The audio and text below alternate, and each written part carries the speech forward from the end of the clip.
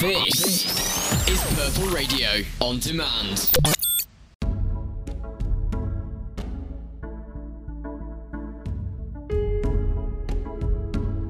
Welcome to Purple on Toast, a monologue podcast from Butter Toast Theatre Company and Purple Radio. Our first piece of this episode is Megan, written and directed by Maeve Moran, performed by Eleanor Chris.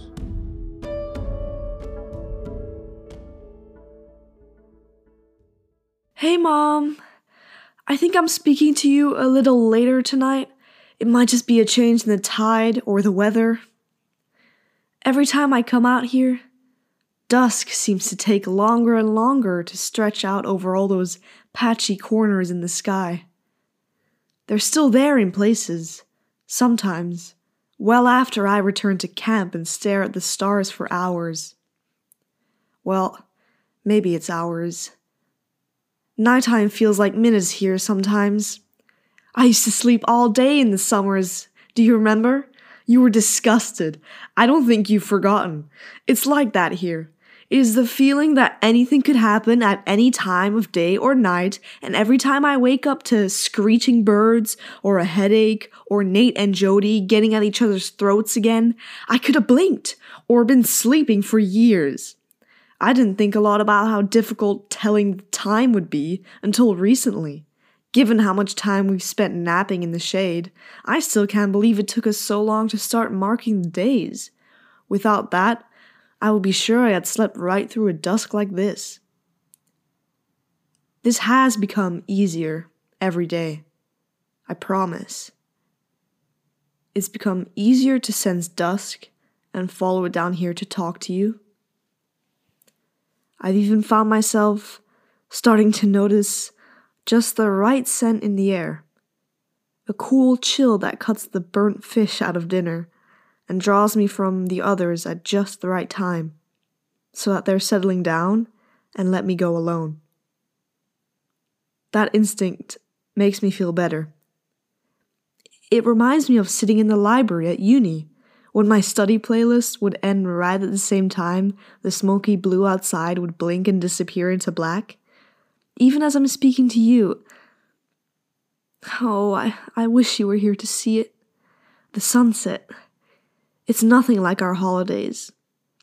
The tide starts retreating just as I meet it, drawing me out, tugging gently at my toes and taking the sun out with it. I can feel the salt drying, prickling at my legs, sparking, like it's traveled for 100 years and latched onto me like a life raft. I think you might already be on your way to work by now, but that's alright, that's okay. For now, I'll suppose you're still having your morning coffee, burnt toast, and marmalade. I know you're still going to work. Anyway, here's my story for today. I don't know if you remember, but last week I told you about Nick's project. He's gone and tried to ferment some of the extra berries we picked our first few days here. I mean, you could call it recycling or even something to look forward to if it had worked. I'll admit, I've imagined Nick calling us all together one day to watch him produce a couple of your deep maroon Cabernet Sauvignons from the mixture, bottle and all. The idea of wasting food is unbearable, so I really don't blame him for trying. So, after all the time we spent these past few days dragging wreckage up from the rocks in the baking sun, he seemed to just snap. As you can imagine, we were all thirsty and sick of the rationing, but Nick was probably suffering the most. He shouted at all of us and started throwing the wreckage back into the sea, nearly tossing me as well when I tried to stop him, then proudly declared he was going to go get pissed. Of course, I've never seen Nick like this. In all the time I've known him, he's never been aggressive or impulsive. I've always been a little bit intimidated by his lack of emotion, actually. It's just so hard to read him because he makes everything a joke, you know. But today wasn't the first time he's broken a little. It wasn't so strange until now, with so much to think. But he and I have been friends for 3 years now since we broke up, without ever mentioning or speaking about that time at all.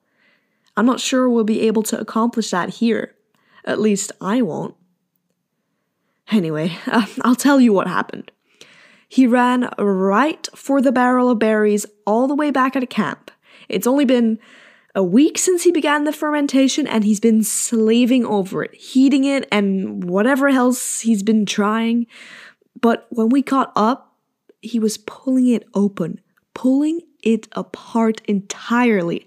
And oh, the smell! Mom, it was ridiculous. We all just stood there in stark silence for a minute, and he paused too, fuming, eyes watering at the smell. And Damien apparently just couldn't help it and let out a massive laugh. And that was it. We were screaming. Nick just hollered out, "For fuck's sake!" And right there in front of us, he lifted the whole thing and dumped the mess right over his head, chugging the entire contents of the barrel, mold and vinegar and all, like it was a bloody light cider down the pub. We were beside ourselves. Of course we were worried he was going to contract a disease or something, but after he was sick for hours this morning, I'm quite sure he's just been pouting ever since. Ugh, it was the funniest thing. Today was different though, Mom. I know I've said that a few times now, but I really felt hopeful. It wasn't about the rescue this time, even though it usually is.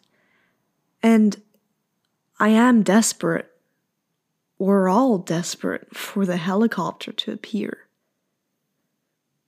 But instead, I think I was relaxing for a while.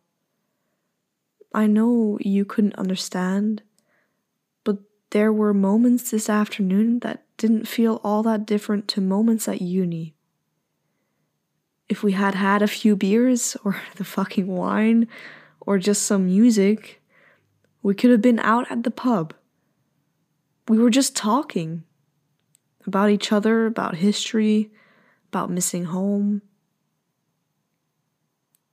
Feels like so long since I spoke to you. It has been. It has been a long time now. 2 minutes or 10. All these nights. All these days. I've come down here, watched the sun slip and melt, tugging us further and further away. The last glow ladles itself into the sea every night, and I stand here until I can't anymore. Until I can feel the chill close over the boiling sea, until I'm just following wisps sweeping across the moon, teasing unnatural white like headlights, until I can't look anymore and return to camp for the relief of a home. I've never spent this much time outside. You know what I'm like. The truth is, I love to breathe in the beach. I love to stare out at the distance for a moment, as if standing on a cliff, and then wrap myself in a blanket and turn away and go home. I've thought about laying here, dipping into the surf, into the sand that's been so constant in its pull, slowly and surely drawing me along the horizon with the sun until I fall asleep. I think it's going to be a long time.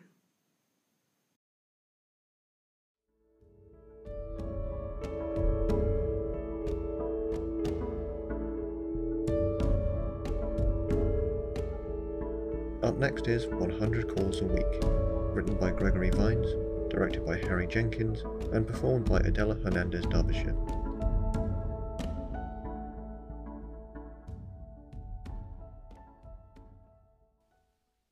The proposal.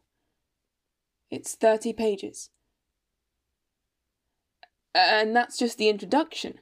Further on, I talk about cycles of violence, lives transformed by European Union initiatives here in Britain. Only now, with just 34% of MPs being women, the huge challenge is to...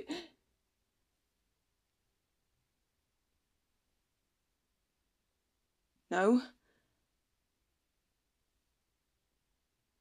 Okay. No. Right.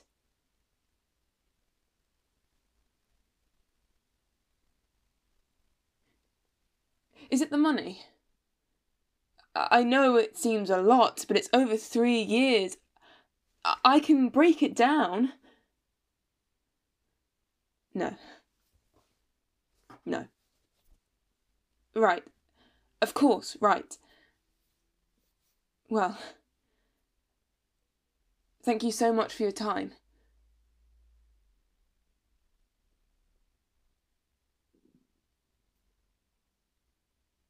Perhaps if I could read the stories I've collected. At the back in the appendices, the mothers there, grandmothers, daughters, dig around in my notes. All the workers, lovers, one-night stands, unique perspectives. Much better than a crusty academic trying to explain it all with a research proposal.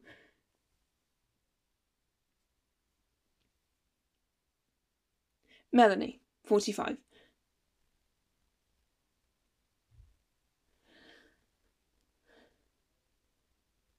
Melanie, aged 45, from Barnet, is a helpline manager. I've heard everything, you know, love. Every single thing. I've heard no money. They're middle class. Teenagers. They have loads of money. But what about grannies? Women beaten, kicked, spat on. Heard it all. But it's the volume we can't cope with. The sheer bloody numbers. A good week, 100 calls. You ought to be here, Premier Games. Cup final day.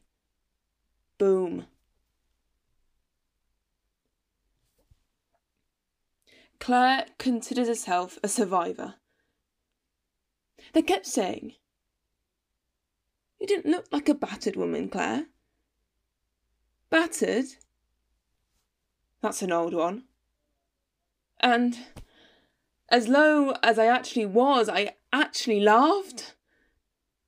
This was my mother and sister talking. Mum said, "But Keith's a charmer, dear. Those white teeth, all straight and clean and always a twinkle." My sister chipped in, of course. "And what about his master's degree, Claire? Chemistry?" My mum and my sister.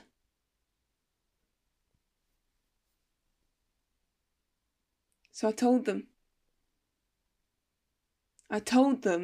But the first time he'd punched me. Punched me straight in the face.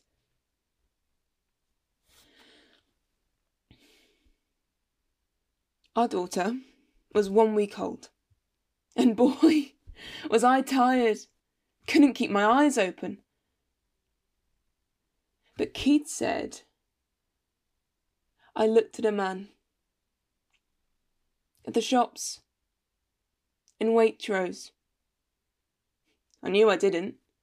Because I always, and I mean always, I always walk with my head right down if Keith was around. Then one day, me, out of nowhere, when he did it again, I said, "That's it. That is it, Keith. That's the last time you'll ever do that." He laughed. That deep belly laugh of his, and I thought, shit. I've really have got to do it now. I had one phone call. But they answered. They are out there. You've just got to be able to find them.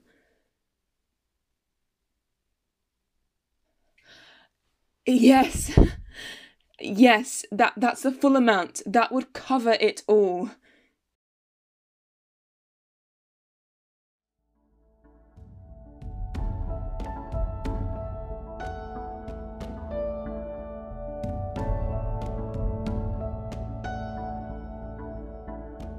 This has been Purple on Toast.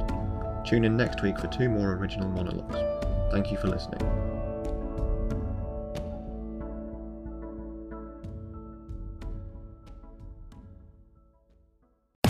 Purple Radio Podcasts. Thanks for downloading this Purple Radio podcast. For more great content and to listen live, head to purpleradio.co.uk.